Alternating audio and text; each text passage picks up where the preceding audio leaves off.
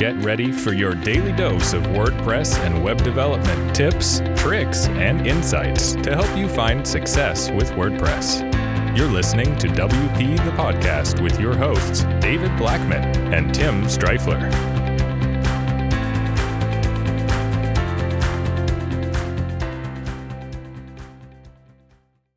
Hey everyone, welcome to another episode of WP the Podcast. I'm Tim Streifler, and in today's episode, we are talking about the number one way to become more efficient at building websites. So I'm all about working smarter, not harder.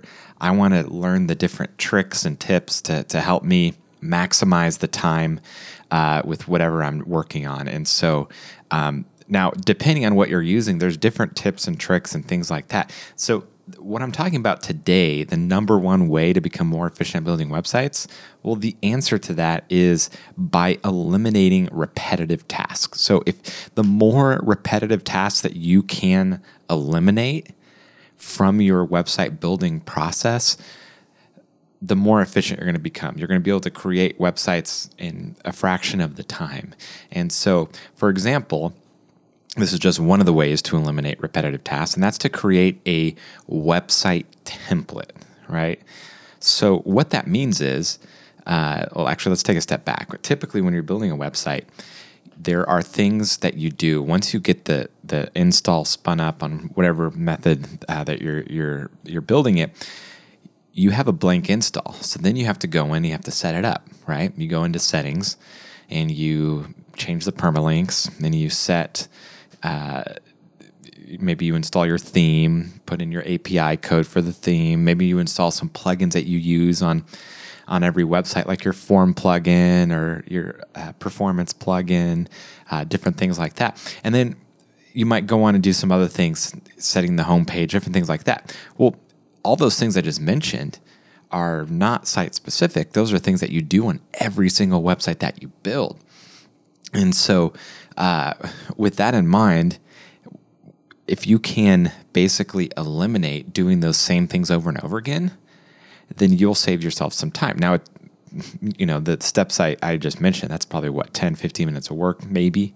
However, if you shave that off of every website, those minutes will turn into hours, right? Especially over the course of months and years. So the way that we do that is by creating a website template, which is a template site that has all those things already done, and then you just clone it. And then you start with that rather than starting with a blank install. Has all your themes, your plugins, everything you're going to use already right there for you. And now there's different ways to do that, and we'll talk about that in a future episode, but you can do that with using something like Flywheel Local.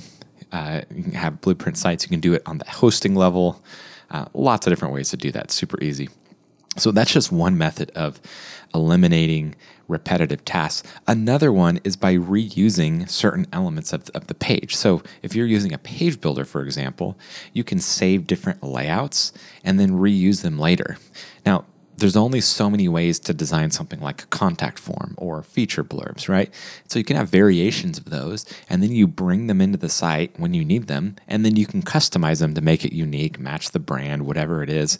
Now, rather than having to do that same thing that's going to be on virtually every site, you can just bring it in and customize it rather than having to redo it every single time. So those are just a couple examples of eliminating those repetitive tasks, which in my opinion is the number one way to become more efficient at building websites. So hopefully you found this helpful. Definitely let us know if you like episodes like this, and we'll definitely do more of them.